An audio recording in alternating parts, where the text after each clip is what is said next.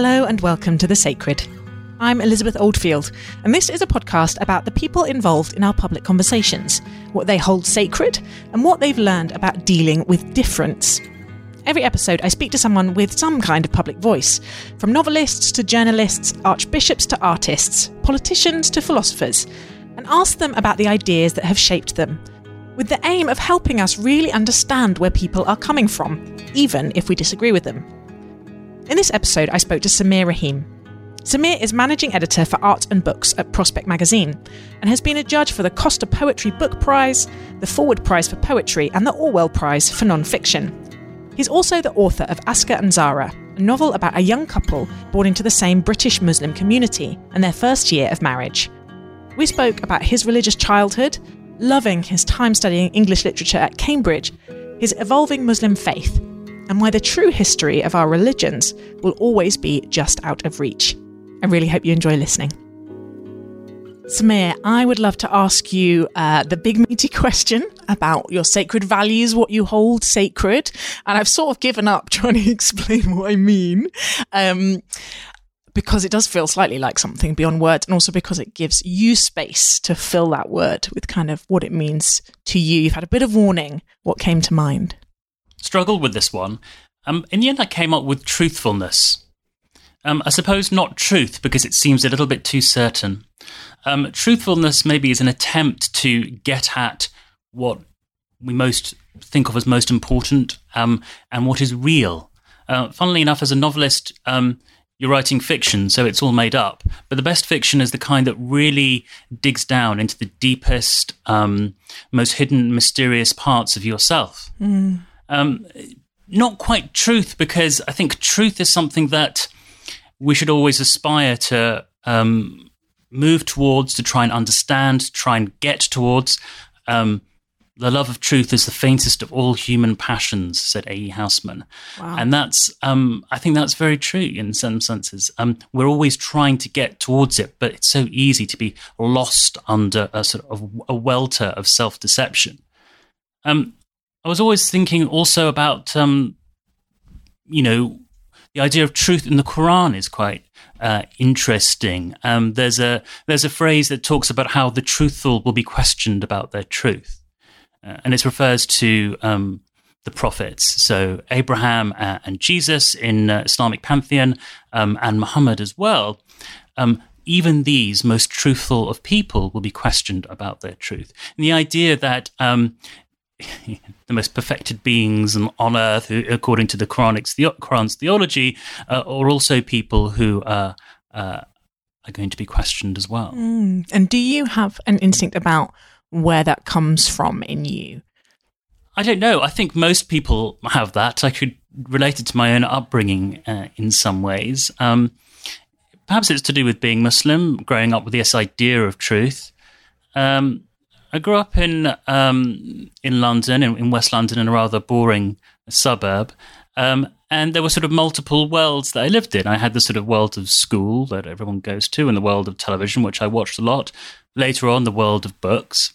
There was also this alternative life where I was educated in studying Arabic and studying the Quran. Tuesday evening was tafsir, exegesis, which I studied with a lady in Harrow.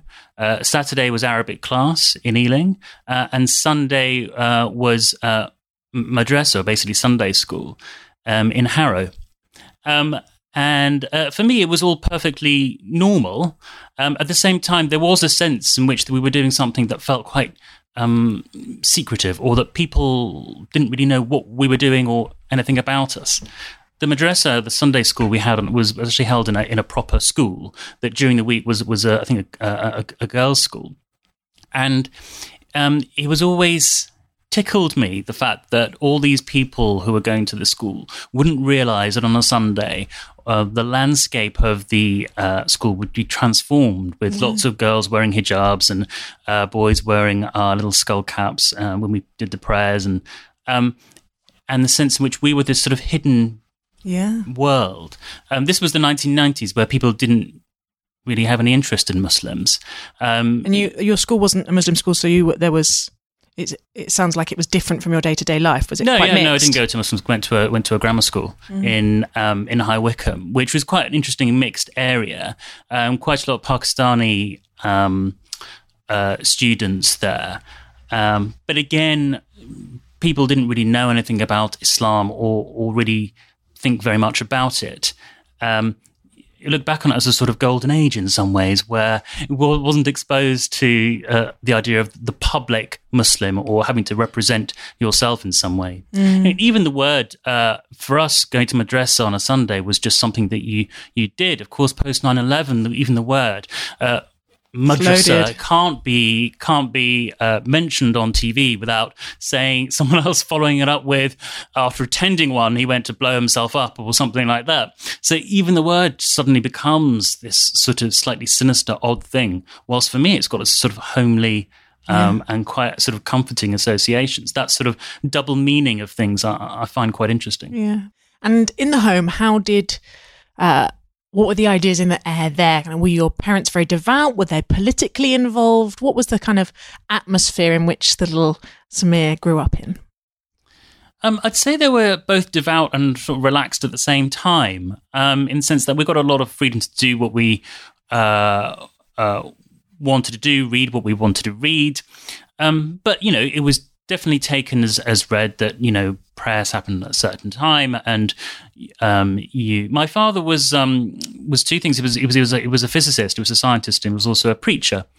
He moved to this country in 1962 from Zanzibar, which is a small island off the coast of East Africa. You may well know that, but I was standing in line the other day at the bank, and somebody was talking about the safari they were going on. And they said, we're going to this place called Zanzibar. Never heard of it. Well, it was ruled by the British for many years, and the Omanis. So he emerged from there, but there's not many places you can study physics in Zanzibar, a tiny place. So he moved to Portsmouth to do his A-levels.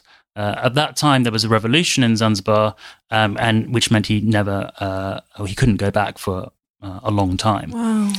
So, in fact, we went back in 1999, and he showed me around all the places that he'd visited. His father was a scholar and a preacher, as well as being a policeman and then a judge later on. So he was fluent in Arabic and Persian. He wrote a dictionary of the Quran. He was also, a loyal servant to the British Empire. And we were part of this sort of weird East African Indian community, which was a sort of intermediate class that got certain benefits from being close to the British, which disappeared when the British left. Right. I feel like that's a whole other podcast we could talk about Zanzibar and the diaspora. Anyway, so you went on to study English at Cambridge, and it almost feels like a bit of a cliche asking this question, but I was reading an article in the Times very recently still about how basically non-white students at Oxford and Cambridge still feel a huge amount of kind of cultural dislocation in lots of places. So kind of forgive me for asking the question, but I wanted to ask, how was your experience at Cambridge? And there's also, I think, some justification because the novel that we'll talk about, there's a character who goes to Cambridge and is wrestling through lots of those themes of belonging and identity. I had a fantastic time at Cambridge. I absolutely loved it. For me, it felt like emerging into another world. I'd say by the time I was 16 or 17, I'd had a lot of religion in my life. And it wasn't as such that I made a conscious decision to abandon it. It was more like I was started to be interested in different things, and that was really mainly English literature. And going to a place where everyone else was obsessed with English literature and wanted to talk about it and wanted to study it and think about it was a revelation for me. I had also what I think could be euphemistically called a sheltered upbringing. So going to Cambridge was an eye-opening place for me. Of course, other people thought it was incredibly dead and square, and I'm sure it was in comparison to other universities. But yeah, there's all the kinds of things that you have to negotiate. You have to decide where the limits of your own religious practice lie, whether you're still interested in that. I used to go and explore in the library for certain texts which weren't freely available that I'd heard about. There was this books which were revisionist histories of Islamic past, which I'm now imagining a kind of Hogwarts restricted section equivalent, but I'm sure they were only available there. Well, I got into it through the Satanic Verses and Salman Rushdie, really. Like a gateway drug. Yeah. So it was funny with Rushdie because, I very clearly remember the demonstrations against that. And although I don't think any of my family members went on them, I knew people who did, and people who rung up radio stations to complain about him. So by the time I was 15 or 16, I was like, I really have to read this book.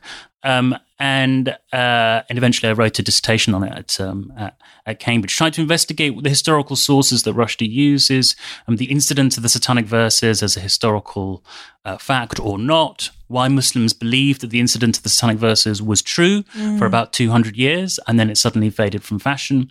And all those questions were bubbling away. But mostly I was just, wrestling with Milton and Shakespeare like everyone else.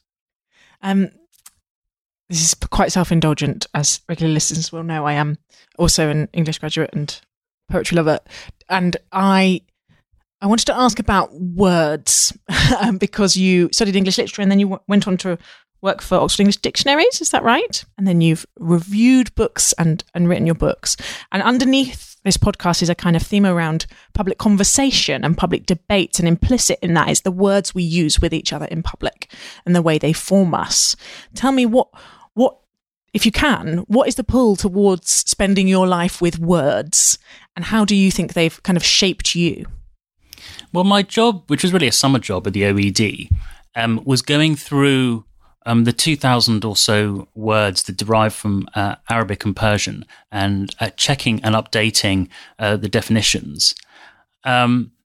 That in itself was quite fascinating, because you all sorts of odd things come up.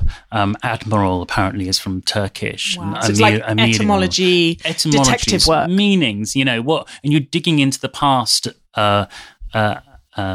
Using a word to dig into the past. It's a sort of historical analysis. There was also a library there which was full of novels, and you would have to go through a novel and underline new words that had appeared in the language. Wow. Now, what counts as a new English word? Well, if the word was in italics in the novel, then it was identifying itself as a foreign word. But if it wasn't in italics, it was saying this is part of the English language. This is part of English literature. The readers are going to understand it enough that we can just let it lie without explaining it. Exactly.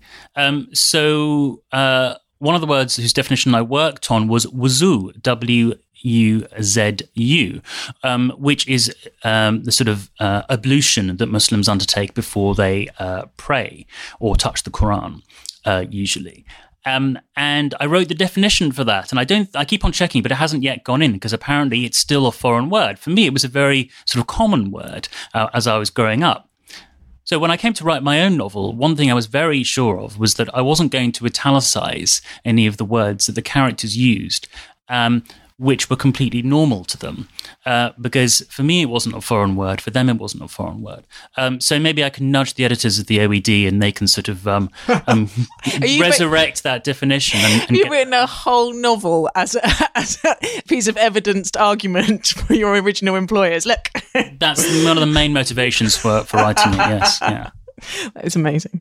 There's so many threads I want to pick up, but so tell me, what were you following in that career trajectory? Kind of what is the motivation for you to be pursuing the jobs that you've pursued? What is it that's animating you underneath? Well, I wanted to do something to do with literature because it's what I enjoyed. And I wanted to do something that was instantaneously gratifying. So writing a review, which comes out the next week or the next couple of weeks, is a bit more, get more of an instant hit. The first meeting of the OED we had was said, well, the next edition is coming out in 2037 or something. Word. So now, of course, they have sort of online every quarter and all the rest of it. And also sort of quite omnivorous. I just quite like new books, exploring different arenas, getting into different historical periods. I started off reviewing a lot of fiction, and I do less of that now, and I tend to do more ideas, Middle Eastern history, and all the rest of it. My 20s, I sort of, as I said, I'd had kind of enough of Middle Eastern-y, Islamic, Indian-y stuff, and I was really exploring the English side of my identity and the great history of English literature, and that was what what I was most interested in. When I turned 30, as happens with these things, they stay dormant for a while and then they come back. I started to really, people start questioning you about things.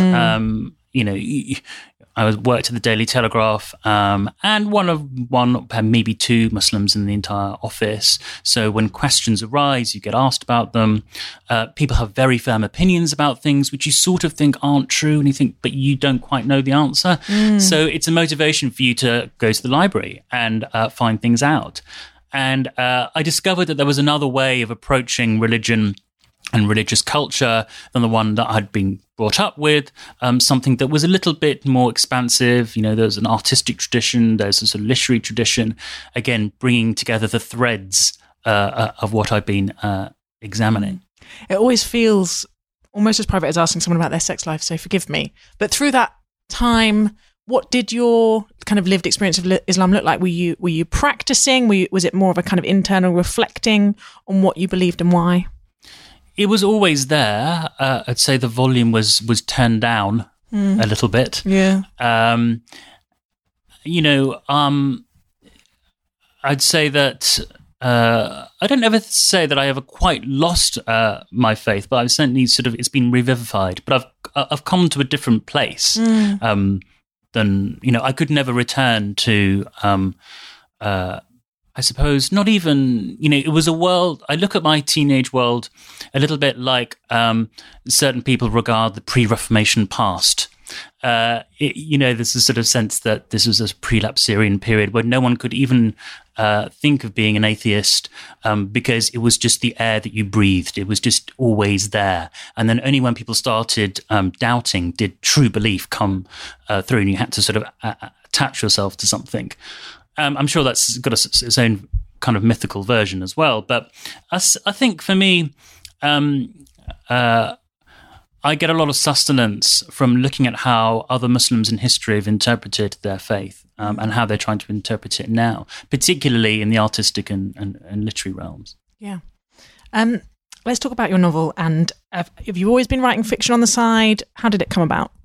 I've been writing this book for 10 years, and it's quite a short book. So that tells you that I'm very slow.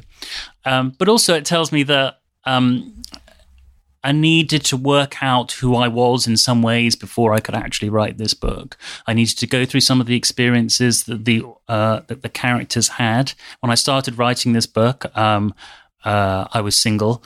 And by the time I ended it, I was married. So perhaps, the sort of marriage scenes in there were helped, although my wife would hasten to want me to add very quickly that this isn't about us at all. Also, I started writing this in my late 20s, and the characters, they were, 18, 19 and 21, 22. And I'm 10 years older now, so I even have it feels very distant in some ways. Yeah, I'd always wanted to write fiction. I was, reviewing life or writing about other books, the I is never present for me. I'm not a confessional writer in my public works, particularly. And I felt that there was an awful lot that I wanted to say and that could be said and wasn't really being said. And I could just pour all of that into a novel, because you can give characters opinions that you sort of had, or you maybe had at one point, and then gave other characters the opposing point of view, and enter into a dialogue without having to be held account for any of it. Yeah. I'm going to dive into some of the themes in it, but first I want to ask about writing about faith in general, because the novel is in some ways it's not about religion at all. It's about a marriage. It's about two people, but they're embedded in a community, and one of the points of tensions between them is their different ways of practicing Islam and their different self-understandings.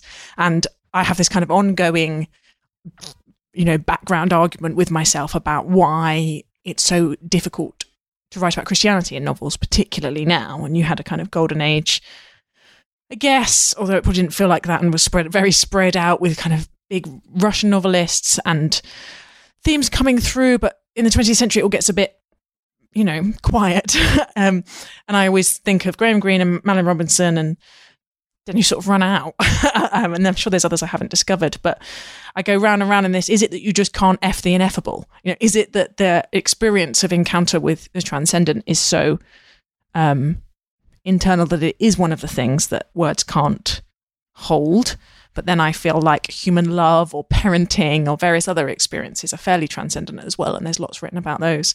So tell me, is there a great tradition of Islamic novels that you were drawing on? And how did you find the experience of at least peripherally writing about faith?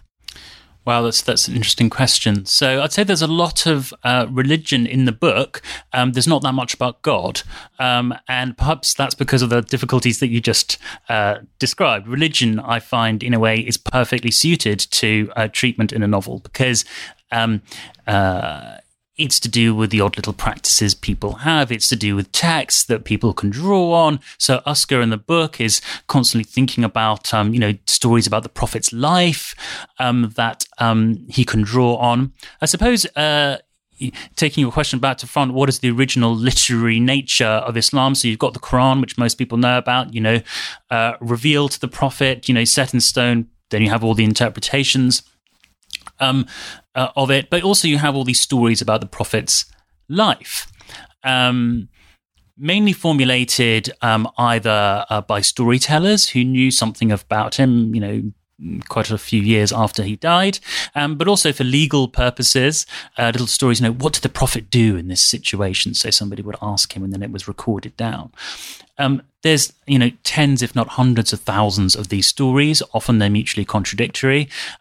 What is actually true and what is not true is a point of contention, both for Muslims and for sort of modern scholars.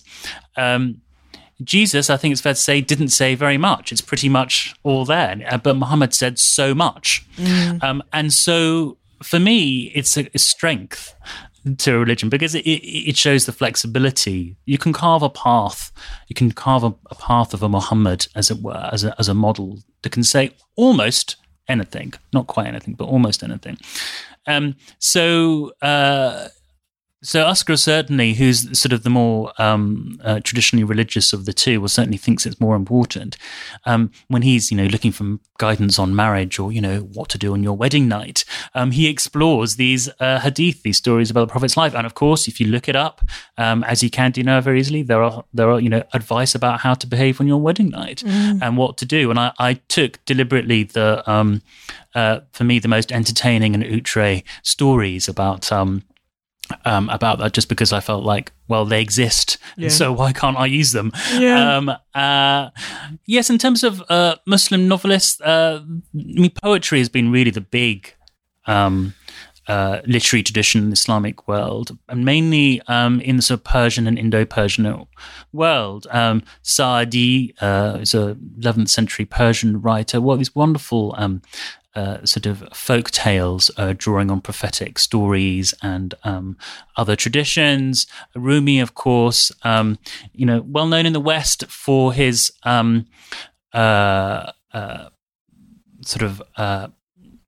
slightly simplified version, you might say, but the Masnavi, which is his great text, is just a collection of stories, really, again about prophets and jinns. It's a bit like the Arabian Nights, but with the sort of religious tinge. In the 20th century, running forward, great novelists like Ahmad Ali, who wrote, I think, in the 30s and 40s. He was an Indian and then later Pakistani writer, wrote a book called Twilight in Delhi. That was a real sort of model for me. But, as my editor told me when I had it in the book, this is really, in formal style, an English comedy. It just happens to be that the characters are Muslim. Yeah. No, that makes a lot of sense. Zahra, who is, forgive me, Zahra? I now, because you said you pronounced it two ways in the book, I've now got stuff. Well, that's interesting, isn't it? So Zahra or Zahra, and different audiences say different things, and of course, how she actually pronounces her own name. We don't know. So some people call her. I think she probably calls herself, anglicise herself to Zahra. Okay. But people who want to be more sort of accurately Arabic will call her Zahra. Right. But of course, the third layer of that is that's a sort of Arabization of her name. Right. And in fact, the closer pronunciation to where my, her Indian and parents and grandparents would be more Zahra. Okay. So the hard H is for the sort of slightly pretentious Arabized Muslim who thinks things are only authentic if they're actually Arab. Okay. So yeah. Okay, well, then I feel much better about The answer to that is anything you want, really. The character whose name begins with a Z goes... we kind of meet her when she's graduated from Cambridge, but a lot of her kind of self-reflection seems to be this tension she feels between the kind of belonging of her community, and I think it feels like that's one of the things that draws her to Asghar, that he is a sense of home, a sense of someone who understands everything that she's grown up with. And then on the other hand, at Cambridge, this kind of pull of a cosmopolitan globalized intellectual milieu, and this sense of the thing that really stuck with me is she talks about having to kind of argue with the older white male Don at Cambridge, almost about identity in Islam through the lens of Shakespeare. And Asghar says Shakespeare is their Quran, and that it feels so right that there is something sacred in that intellectual milieu. It's just not the Bible or the Quran, or maybe it's a bit the Bible and a bit the Quran, but it's mainly Shakespeare. And all the way through the book, you see this tension between Zahra's sense of the world has been opened up to her, but she also feels destabilized by that, and the pull towards home and belonging, and wanting to call her husband out of it, kind of up to her level, but then realizing as time goes on that maybe she's lost something. I'm just terribly cheesy question, but how autobiographical is that struggle, and where are you now with it? Assuming that it is, I answer my own question. Well, that specific incident you talk about with Shakespeare is autobiographical. So I think, I gave her that experience that I had when I went for my interview at Cambridge. So I was trying to work out, what would be the most appealing thing for someone and who interviewed me to think about. And I went for one interview where the person interviewing me didn't really want to talk about Shakespeare or literature at all. They just wanted to talk about who I was and my identity and all the rest of it, which I found a little bit discomforting in some ways. Was it a kind of "do you fit here" vibe? No, it was more like, "oh, it must be terribly difficult for you" kind of vibe, which I find quite patronising. But there was a little other part of me, and that part of me I gave to Zahra, which is the quite cynical sense of, well, I mean, how am I able to explain this? And I had memorized a few passages of Shakespeare, and one was Shylock's speech, famous speech, and I recited it for him, and I could just see him sort of saying, yes, he gets it, because he gets it because, he's going to challenge us, but not too much. We can do it through the medium of that. And suppose I found that she, I gave it to her. She's not studying English, so I had to sort of do a bit of maintenance on the plot in that way. So I made her play Jessica, who is Shylock's daughter, in The Merchant of Venice, and sort of the speech absorbed it. Of course, Jessica is one of those figures who abandons her faith to go and marry a Christian, and that so there's a parallel there. So yes, I loved Shakespeare, but it's also great literature can be in this sort of funny way instrumentalized to become a sort of an embodiment of liberal values that we can all agree on. And I suppose I wanted to take her down a peg or two because she comes to the limits of what she feels she can do. And people push themselves to a certain point and they realize, they will do some kind of violation to themselves if they push further than that.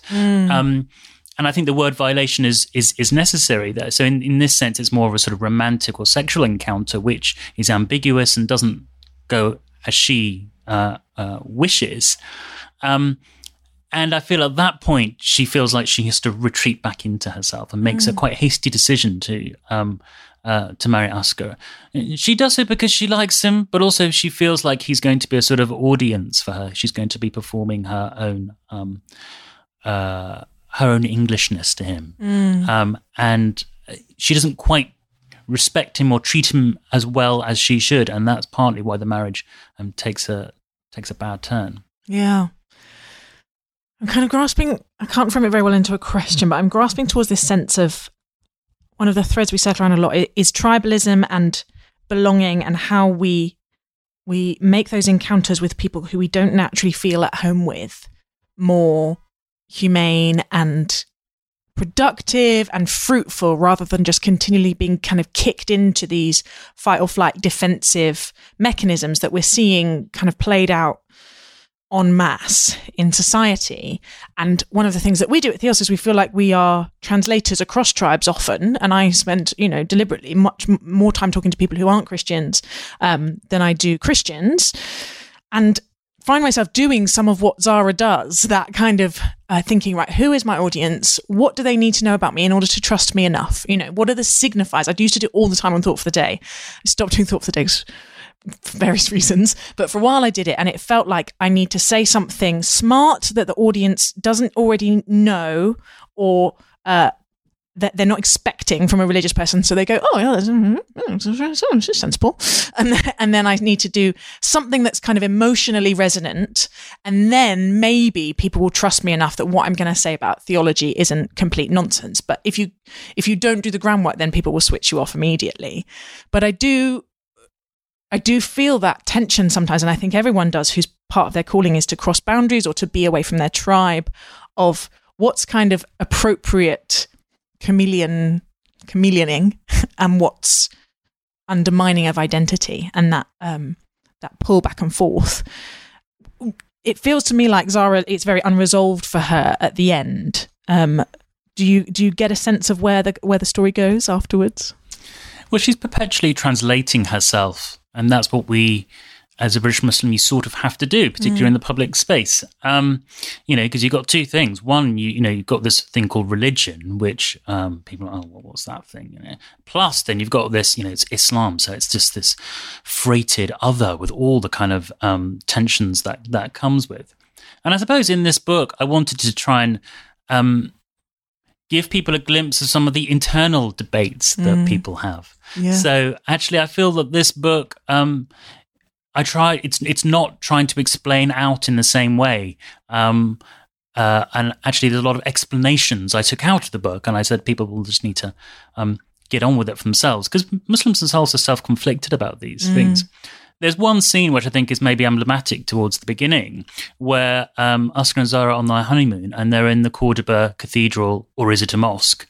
And it's this wonderful space where, but again, very, very tense. So it's been a cathedral for 800 years, and it's a very impressive building. And before then, it was a mosque, and it still has the Umayyad red and white banded palm tree columns in there. It's incredibly beautiful, but it's also very strange. And when they go there, they have very different reactions to it.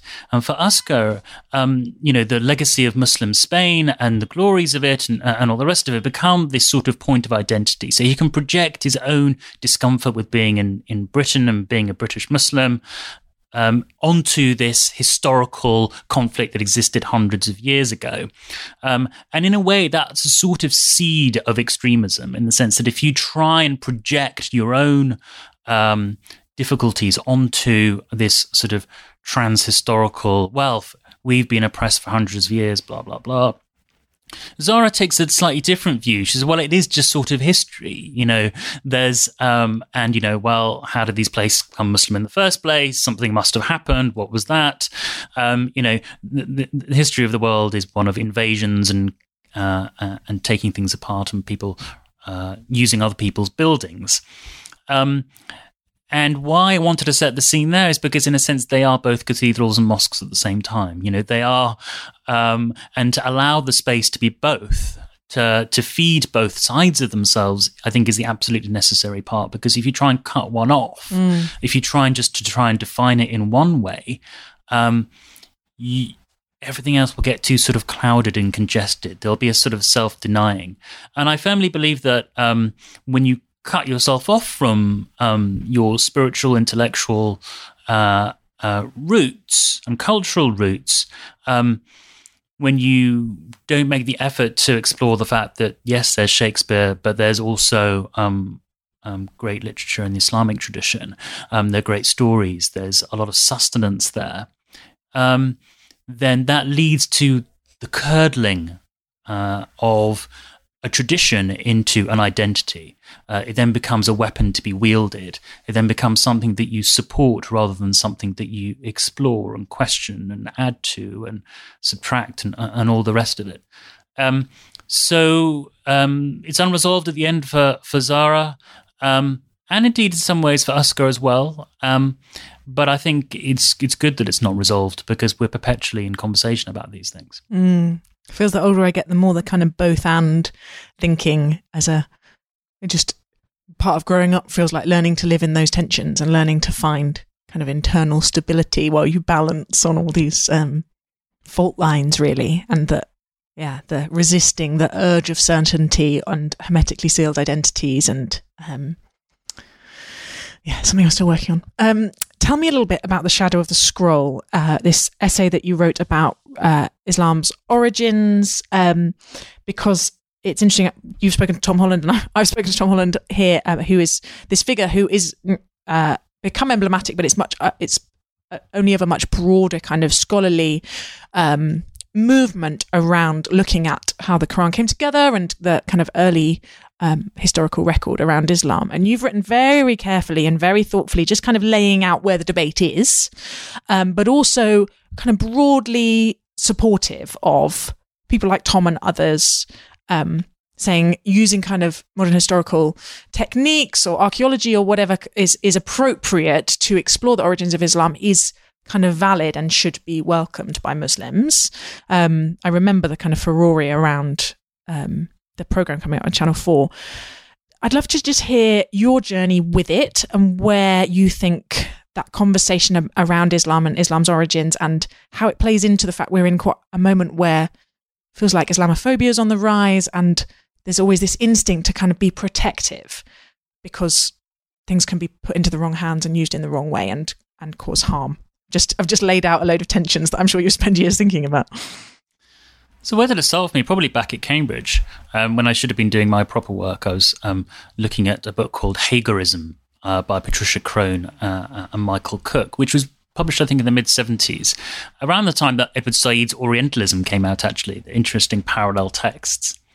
And that book was a sort of a polemic in many ways, but it exploded some of the more comfortable assumptions within the Western academy, forget about the Muslim world, about the historicity of the Prophet's life, and also, they didn't quite touch on it there, but implicitly the Quran. So, in a way, there is a parallel to what happened in the mid-19th century and the search for the historical Jesus and that movement. And, what did Jesus actually say? Can we submit kind this of textual criticism? Textual criticism. What is the actual evidence? And it's a bringing to bear of modern sort of scientific or quasi-scientific methods. Now, two interesting things came out of that. So let's take the Quran first of all. So the idea that the Quran was a mélange put together 200 years after the Prophet's death from various Christian hymns was a theory put forward in the 1970s. Since then, discovery of Quranic texts, in fact, in the Sana'a Mosque in Yemen, in a bunch of Hessian sacks, which have been dated to, 650 to 670, with tiny variants on the text that we have now, but really nothing especially significant. So it kind of parallel to, if people know about the Dead Sea Scrolls discovery, a sense in which, oh wow, things are a lot older and a lot more accurate than we thought they were. Yeah, and the Quran certainly definitely seems to have been fixed in something like its final form within about 20 or 30 years of the Prophet's death. And in fact, if you read it as a book, you can understand that it feels like a book that, how can I put it? If they'd waited 100 or 200 years, it would have been a lot easier to understand. They would have translated it into the idiom of later years. Its mystery and its sacredness is something is to do with the difficulties of understanding what it actually means. The stories about the Prophet's life are something slightly different, and I think Muslims have always been skeptical about stories of the Prophet's life. One of the jobs of these collectors of hadith, about 200 years, 150, 200 years after the Prophet's death, was to go around and finding all these stories about him and what are true, what is not true. And they developed this science where it'd be like, well, there's an oral tradition which was then told to this person, told to this person, and told to this person. And so modern scholars are like, well, of course, that doesn't really add up. And what we need to do is look at things like coins and epigraphs. And I think this is a fascinating subject, really. And why it's interesting is the question that Tom Holland asks and other historians ask is why so little was written down about the Prophet in the earliest years. If he was this incredibly important person, why didn't they immediately write things down? The reason, I think, was because there was a Quran. And in the Quran, addressed to the Prophet, it keeps on reiterating that, you are a mere warner. You are a person. Your life is not to be elevated into a miracle worker. And there was a lot of suspicion about stories of the Prophet because they didn't want to create another gospel. But people being people, they desperately wanted to know about the Prophet's life. And so when people came to write stories about them, they used the models of the prophets that came before him to develop stories. Now, how much is true and how much is untrue, how much was made up by people and how much was not, is a question that I think is almost impossible to answer. I have a final question, which is, I always feel odd just picking one thing to ask people because they have multiple layered identities. But as we've spoken a lot about Islam, as someone who thinks about Islam, what would you like in public conversations, those who are not Muslim, to understand better or to do or stop doing? And the same for Muslims. Are there things that they do in public debates or public conversations that you think, yes, more of that, or please stop doing that? Well, I was reading John Henry Newman's Present Position of Catholics in England, bedtime reading. I'm sure it is for you as well. But it's a fascinating book because he's defending Catholicism against what he describes as, the farrago of misunderstandings. People read one book, maybe two books about Islam, they've got it, they understand it. And he was talking about Catholicism in that sense. But it's the same thing now. I mean, I would just ask people not to believe the first thing that somebody who presents himself as a community leader or representative or Muslim says. I would ask them not just to read one book or two books or 5 books or even 10 books, but to read a lot more than that. I would ask people not to be so quick in their assumptions about what words mean and how that means. Madrasa doesn't necessarily mean what you think it means. It's not terrorist school. Fatwa doesn't mean what you think it means. A legal opinion, which may, but in most cases has nothing to do with sentences of death. As for Muslims, I don't know. I mean, we are already having all these conversations, but we tend to have them in private because the thought is that if we expose them to public view, then we've got to keep a united front because we're under pressure and people are always asking us questions, and then we need to have settled answers to them. I don't think being afraid of being questioning, not being afraid of having a sense of humour about ourselves. There's something quite humorous about the British Muslim situation, which I try and exploit, hopefully in good taste in the book. The idea that, you're this sort of weird hybrid kind of person. It's fine to be that because we always were hybrids in some ways at some point. And I would ask, there's a rich heritage from 632 to 2019, and that is part of your identity and interpretation as well. Yeah. And if you think you're going back to the originary points, if you think you can come up with a literal interpretation, there is no such thing as a literal interpretation. You're just using somebody else's interpretation before you. We live in modernity, and we are shaped as much by that as by anything. But there's a lot of richness in the pre-modern Islamic past, and that's what I would urge others to explore. Samir Rahim, thank you so much for talking to me. Thank you.